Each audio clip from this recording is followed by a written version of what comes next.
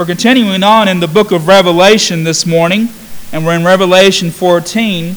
And again, last week we kind of went through one of the toughest chapters in all of Revelation, the one where the beast and the false prophet and the number 666 are mentioned. And we need to dispel some of the superstition around that and realize that this is God's push for the end.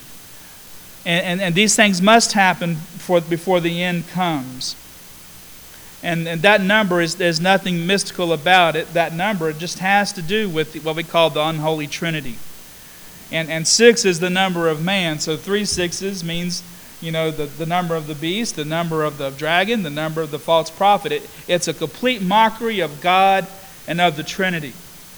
Well, now chapter 14 is about the fate, the announcement of the end, the fate of all those who took on the mark of the beast, the fate of the saints who did not bow the knee, and it talks about the great end that's about to happen. We think about suffering in the world today. We look around and we see such great suffering. And because of that suffering and pain, we try to avoid suffering and pain, so we want to go along with the grain. We want to get along with the culture. And some churches and believers have abandoned the truth of the gospel because of that. The church becomes more of an association or a country club or a community organization that we just join up with because we want to just see our friends, see our neighbors. We come together to do some nice things for people sometimes. But the truth of the gospel is what brings about all of this. God's truth from the very beginning is that He would redeem His people from their sins. Sin entered the world long before any of us were here in those ancient times. And sin has corrupted the human race. It's corrupted hearts. But here at the end, God says, all this is going to come to this big catastrophic end.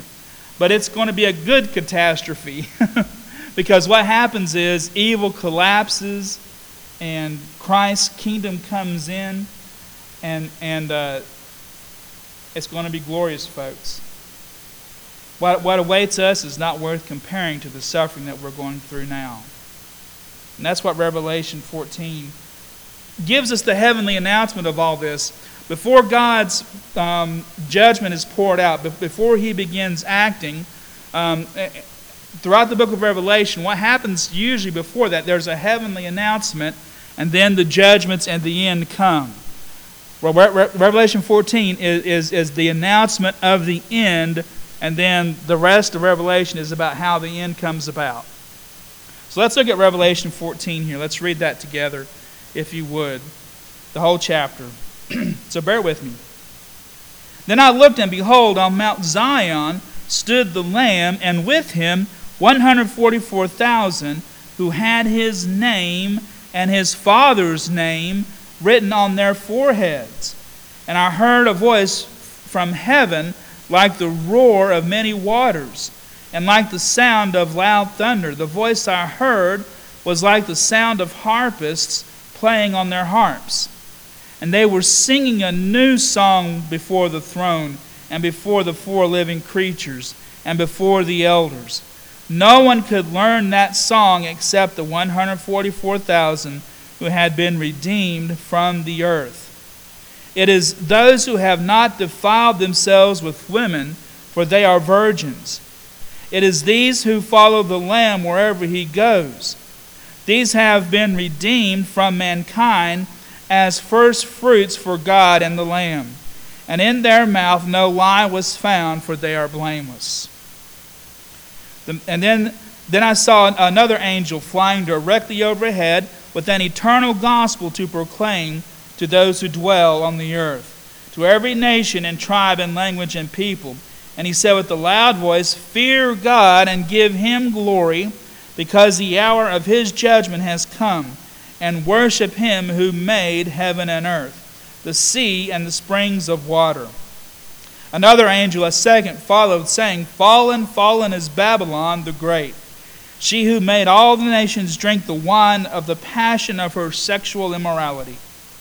And another angel, a third, followed them, saying with a loud voice, If anyone worships the beast and its image, and receives a mark on his forehead or on his hand, he also will drink the wine of God's wrath, poured full strength into the cup of his anger.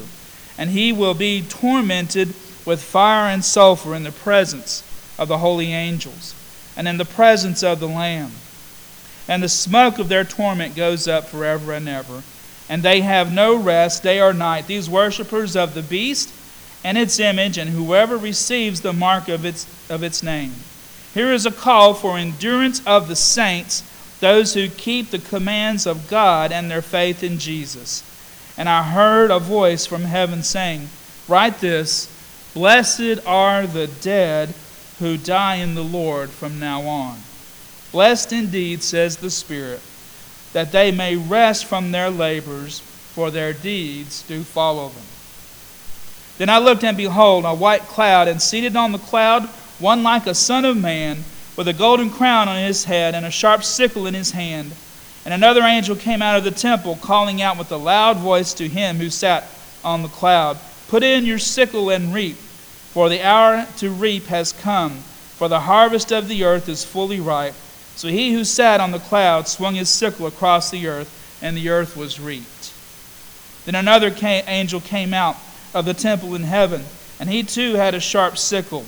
And another angel came out from the altar, the angel who had the authority over the fire, and he called with a loud voice to the one who had the sharp sickle, Put in your sickle and gather the clusters from the vine of the earth, for its grapes are ripe.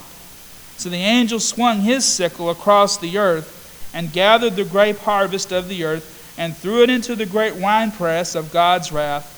And the winepress was trodden outside the city, and blood flowed from the winepress as high as a horse's bridle for 1,600 stadia. Let's pray. Lord, we just ask, God, that you would add a blessing to the reading and to the hearing of your word. Father, let it go forth and not return void. And it's in your name I pray. Amen. The end, the outcome of the ancient battle for men's souls is given here in Revelation 14. And in Revelation's fashion, remember, this is a series of images and visions that John is receiving. It's not a progressive thing, one thing to another. It's not the seven seals followed by the seven trumpets, followed by the tiny scroll, followed by the seven bowls. There's not a linear progression here. There's not any kind of announcement of a time period here or a timetable.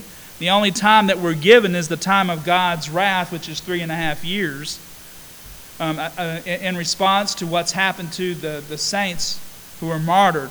Everybody talks about, it's 7 years of tribulation. Well, we don't know that from the context of Revelation itself. That's some assumptions that some people are making. It could be 7 years, I don't know. But the only time period in Revelation that's given is 3.5 years or 42 months or 1,260 days, however they say that.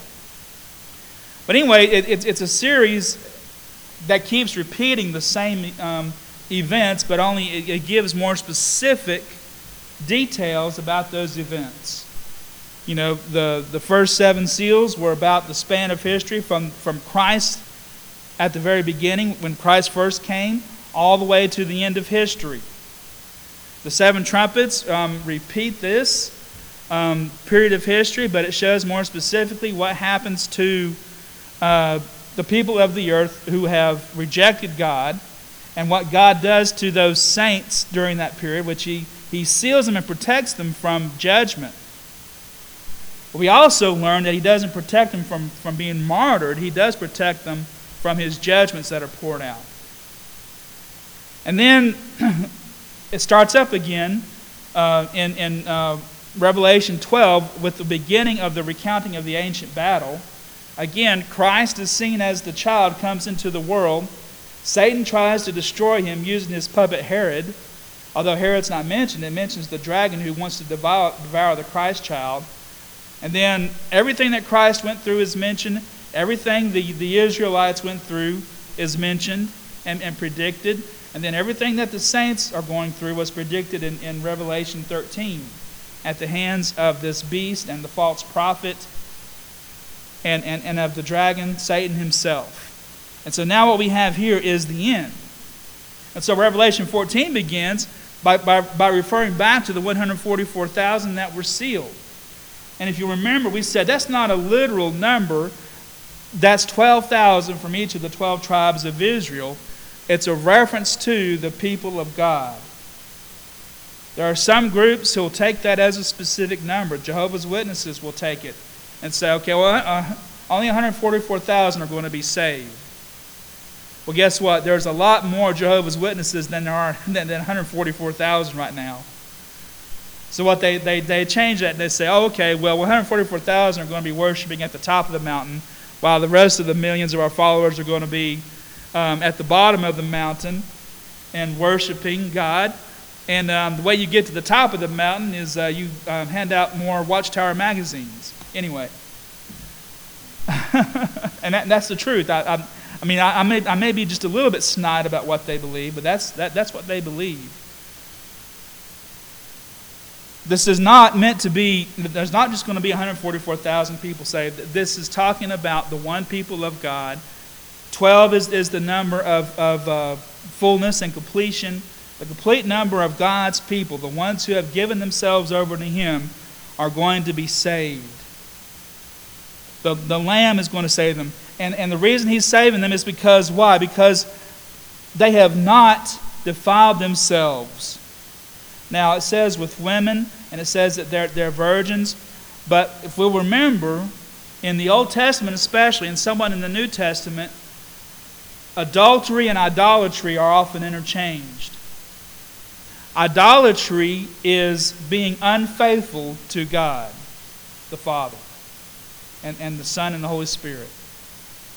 Adultery is seen as adultery against God, in other words.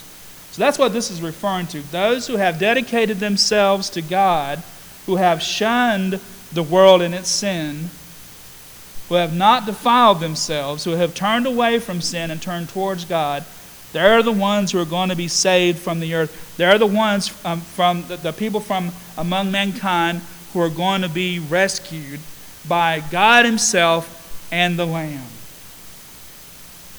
That is the pronouncement of heaven, from heaven. And then God sends out, in this vision that John has received, He sends out these messenger angels to announce to the earth what's happening. We're seeing what's happening in heaven, that God and the Lamb have redeemed God's people, those that He sealed and protected from His judgments. They're going to be there in heaven with the Lord. But then it talks about the angel that comes through with a loud voice, pronouncing the gospel, fear God and give Him glory, because the hour of His judgment has come. And worship Him who made heaven and earth, the sea and the springs of water. In other words, even here at the end, even though all this destruction is about to take place, even though all this judgment is about to take place, even though the beast of chapter 13 has demanded worship and demanded that people take a mark of his ownership and of his rule over them, even though he's done all that, the angel is still pronouncing the gospel to the people of the earth. Those who have bowed the knee. So I think God's even given those people who have taken that mark a chance here. The angel is saying, fear God and give Him glory, because the hour of His judgment has come. The angel is warning them it's coming. Another angel, the second angel, says, fallen, fallen is Babylon the Great. She made all nations drink the wine of the passion of her sexual immorality. Now, what in the world does it mean by Babylon? Well, Babylon is the ancient kingdom that tried to form in opposition to God. It was really the first pagan nation, so to speak. or pagan empire. It goes all the way back to the Tower of Babel. When the nations decided to come back together and they decided to build the tower to God in defiance of God, they came together there in the plain of Babylon, and they built what they call the ziggurat, the spiraling tower up to heaven. And they were going to say that we're coming together and we're going to rule the earth. And God says if they do that, then they'll be capable of anything. Nothing, that they won't be able to be stopped. In other words, all the violence and hatred and stuff that God had just not long ago before this ended it with a flood and restarted the whole earth. He says them coming together in defiance of me means that they're going to destroy the earth again, and God wasn't going to allow that to happen. So what does he do in Genesis 11? He confuses their languages and spreads them out. And it wasn't long, a few thousand years later. Of course, we look at a few thousand years later as being a long time, but for God, 1,000 years are but a day. Babylon reforms, and Babylon becomes God's instrument of judgment against Israel because it had rejected God, Israel and Judah, the two nations. And Babylonians came in, they took the Jews from their homeland and brought them into Babylon and kept them there for 70 years. Babylon has come to represent the evil kingdoms of the world that have set themselves up in opposition to God. And this final kingdom that the beast holds power over all nations, all human nations, is going to fall. God is going to bring an end completely to the wicked nation that has been in opposition to God from the very ancient times. And Babylon has become the symbol here of the wicked kingdom. Fallen is Babylon the Great, who made all the nations drink the wine of her passion and sexual immorality. And again, this covers the whole gamut of sin here. We're not just talking about sexual immorality, although that's definitely part of it. Idolatry and paganism is looked at as adultery against God. This is about rejecting God. This is about turning away from Him. This is about living for self. This is about doing what I want to do. And, now this great world leader has come that I can see. I'm going to give my allegiance to him and not to God. That's Babylon. The ancient kings of Babylon, emperors, looked at themselves as deity, that they were sons of God. If you look all through the Old Testament, Isaiah 14 is a classic example. O morning star, son of the dawn. That's a reference to the Babylonian prince, or the king of Babylon. Some say it's a reference to the devil. Well, maybe. I don't know. But it's certainly a reference to the princes who thought themselves sons of God. All through that, Babylon has been the representation of evil and rejection of God on earth. And their judgment is sure, and it's going to come. Verse 9, a third angel followed, saying with a loud voice, if anyone worships the beast, and its image receives a mark on his forehead, he will also drink the wine of God's wrath, poured out in full strength into the cup of his anger, and he will be tormented with fire and sulfur in the presence of the holy angels and in the presence of the Lamb. And the smoke of their torment goes up forever and ever. And they have no rest day or night. These worshippers of the beast and its image, and whoever receives the mark of its name. Now, I'll just say this. If you're a Christian believer who's afraid of dying a martyr's death, then you should be more afraid of what's going to happen to those who persecute us. If you become a persecutor, your fate is going to be a lot worse than those who are persecuted. If you count yourselves with the culture that rejects God and rejects the truth of God and turns your heart towards God, turn your heart away from God and towards the gods of this earth, then you're going to be accounted for this terrible judgment that's going to fall on the world. But if you stand firm for the truth of Jesus Christ and you hold on to the gospel, and no matter what happens, you refuse to renounce it, and you hold on to Jesus Christ, just like the saints of the New Testament did when the church first formed. If we hold on in faith, then even though our body may be destroyed, God will redeem us and bring us into His glorious kingdom. When Jesus was on earth, He said, "Don't fear those who can destroy the body. Fear the one who can destroy both body and soul in hell." And I can tell you that if it weren't for Jesus, we wouldn't know what hell is. The Old Testament talks a lot about God's wrath and judgment, but Jesus is the one that warned us about hell, the place of eternal separation from God, where people are tormented day and night because of their rejection of God. And you ask, how can a loving God send people there? It's not God sending people there, it's us sending ourselves there because of our rejection of God.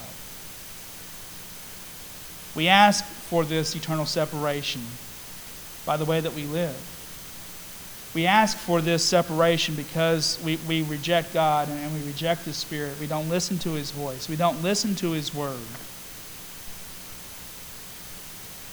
And God is a perfect gentleman. That place is reserved for the devil and his angels, not for us, the Bible tells us. Later on in Revelation says that place of judgment is reserved for the devil and his angels who rejected God long ago. It's not supposed to be for us. But those who choose to reject God, those who bow to the culture, those who bow to the persecutors, those who turn away from God and renounce His name, their fate's going to be a whole lot worse than those who hold on to the name of Jesus Christ. This is what Peter and the apostles knew when they were standing for the truth of Christ. And one of the reasons I believe firmly in the gospel and I believe firmly in His Word is that these men, in spite of what was being hurled at them, held on to the truth of God.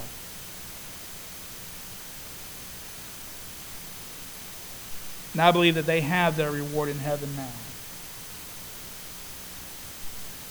I think the most important part of this chapter is right here in verse 12. And it says this: "Here is a call for the endurance of the saints, those who keep the commandments of God and their faith in Jesus. And I heard a voice from heaven say, 'Write this, blessed are the dead who die in the Lord from now on. Blessed indeed, says the Spirit, that they may rest from their labors, for their deeds do follow them.'"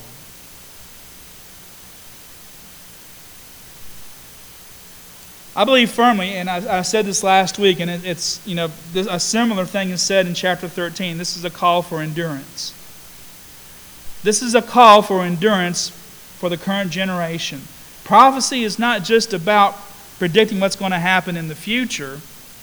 Prophecy was always to warn the current generation to remain faithful to God in spite of the suffering that they may go through. In John's day, it was the Roman Empire. He was exiled for preaching the gospel. And in the book of Revelation, remember at the very beginning, he's on the island of Patmos because of his proclamation of the gospel. He's been exiled from society, pushed out, tossed away. And here he is in the midst of his suffering, receiving the vision from God and writing to encourage the churches. John is saying, I can't be with you physically, churches, but I'm sending you this letter, this vision that I got from God. I'm writing this letter, sending it out to you to encourage you in your persecution. He tells the church at Pergamum, for example, is one of the 7 churches. He tells them, you're about to face 10 periods of persecution coming up, 10 days of persecution. Hold on in faith to God, and you'll receive the crown of life. Over and over again, prophecy is about a call to the whatever current generation is, to endure in faith in Christ and hold on to Him and hold on to God. And Revelation is a call to us today. We're still the church of Jesus Christ. You know, the Spirit dwells within each one of us because we're believers. God is speaking, the Holy Spirit is speaking through these scriptures. Hold on to Christ in faith. Remain faithful to Him. Don't defile yourself with the things of the world. Now that doesn't mean that we separate ourselves from the culture. That's not what I'm saying. Because we have a culture to win with the message of the gospel. The angel that comes, pronouncing the gospel here at the end, again, our job is to continue to pronounce the gospel. And we're to love people that are outside the faith in Christ. But we are not to participate in the things that they're doing. We have to separate ourselves out. We have to dedicate ourselves to God. We have to agree in our hearts to put away sin and turn towards Him. And endure for the truth even when there's opposition ahead of us. Can we hold on to Christ and not cave? Is the question I think that Revelation offers us. Because we know from Christ's own promises here what the end of that story is. That those who hold on to Him, to the Lamb of God, and hold on to Jesus Christ in faith, repenting of their sins and staying away from the evils of this world and dedicating to ourselves to Christ and remaining loyal to Christ, those who do that are on the winning team. Because in the end, the Lamb is going to come and sweep the evil away and sweep us away into His kingdom. That's what happens here in the rest of the end of chapter 14, the harvest of the earth. The Son of Man in verse 14 who comes down on the cloud, that's Jesus. And He has the sickle, and the angel announces from the temple, which means God is announcing this to Jesus, the Son of Man. Put in your sickle and reap from the earth. That means that's our divine rescue right there. We talked about the rapture. At the end, we're going to be harvested from the earth when Christ comes. When He comes in His glory, that's when the great harvest of the souls begins. Those who will go to their reward in God's kingdom. Then another angel comes, it says, from the altar of God. And the angel who had the fire at the beginning.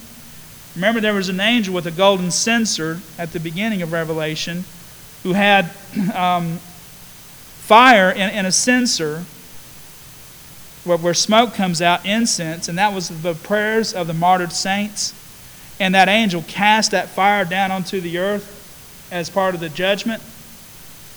That same angel who was there at the altar in charge of that fire comes out and says, okay, put in your sickle and reap the grape harvest, tread it out in the winepress. It's the people of the earth who turned away and rejected God in the winepress of God's wrath. And their blood is pouring out of that winepress.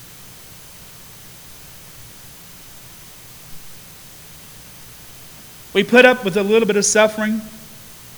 We put up with the threats of violence. We may even lose our lives as martyrs for Christ. I hope that never happens. I hope that all these things hold off.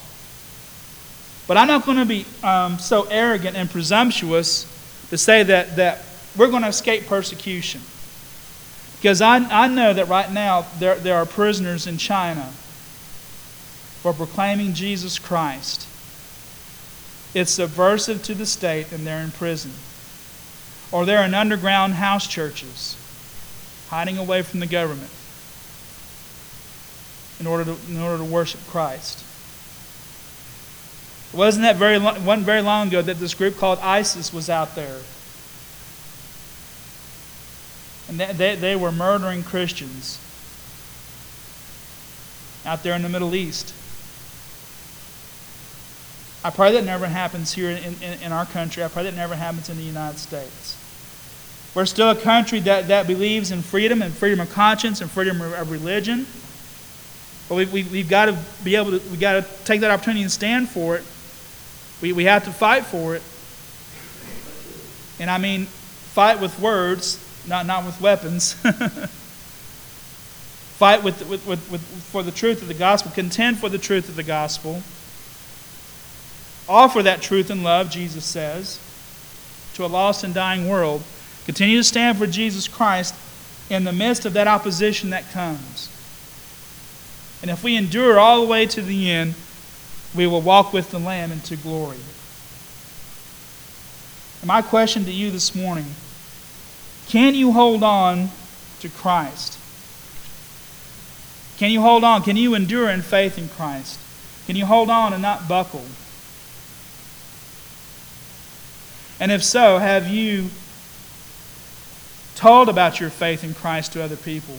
Have you told them about what He's done in your life?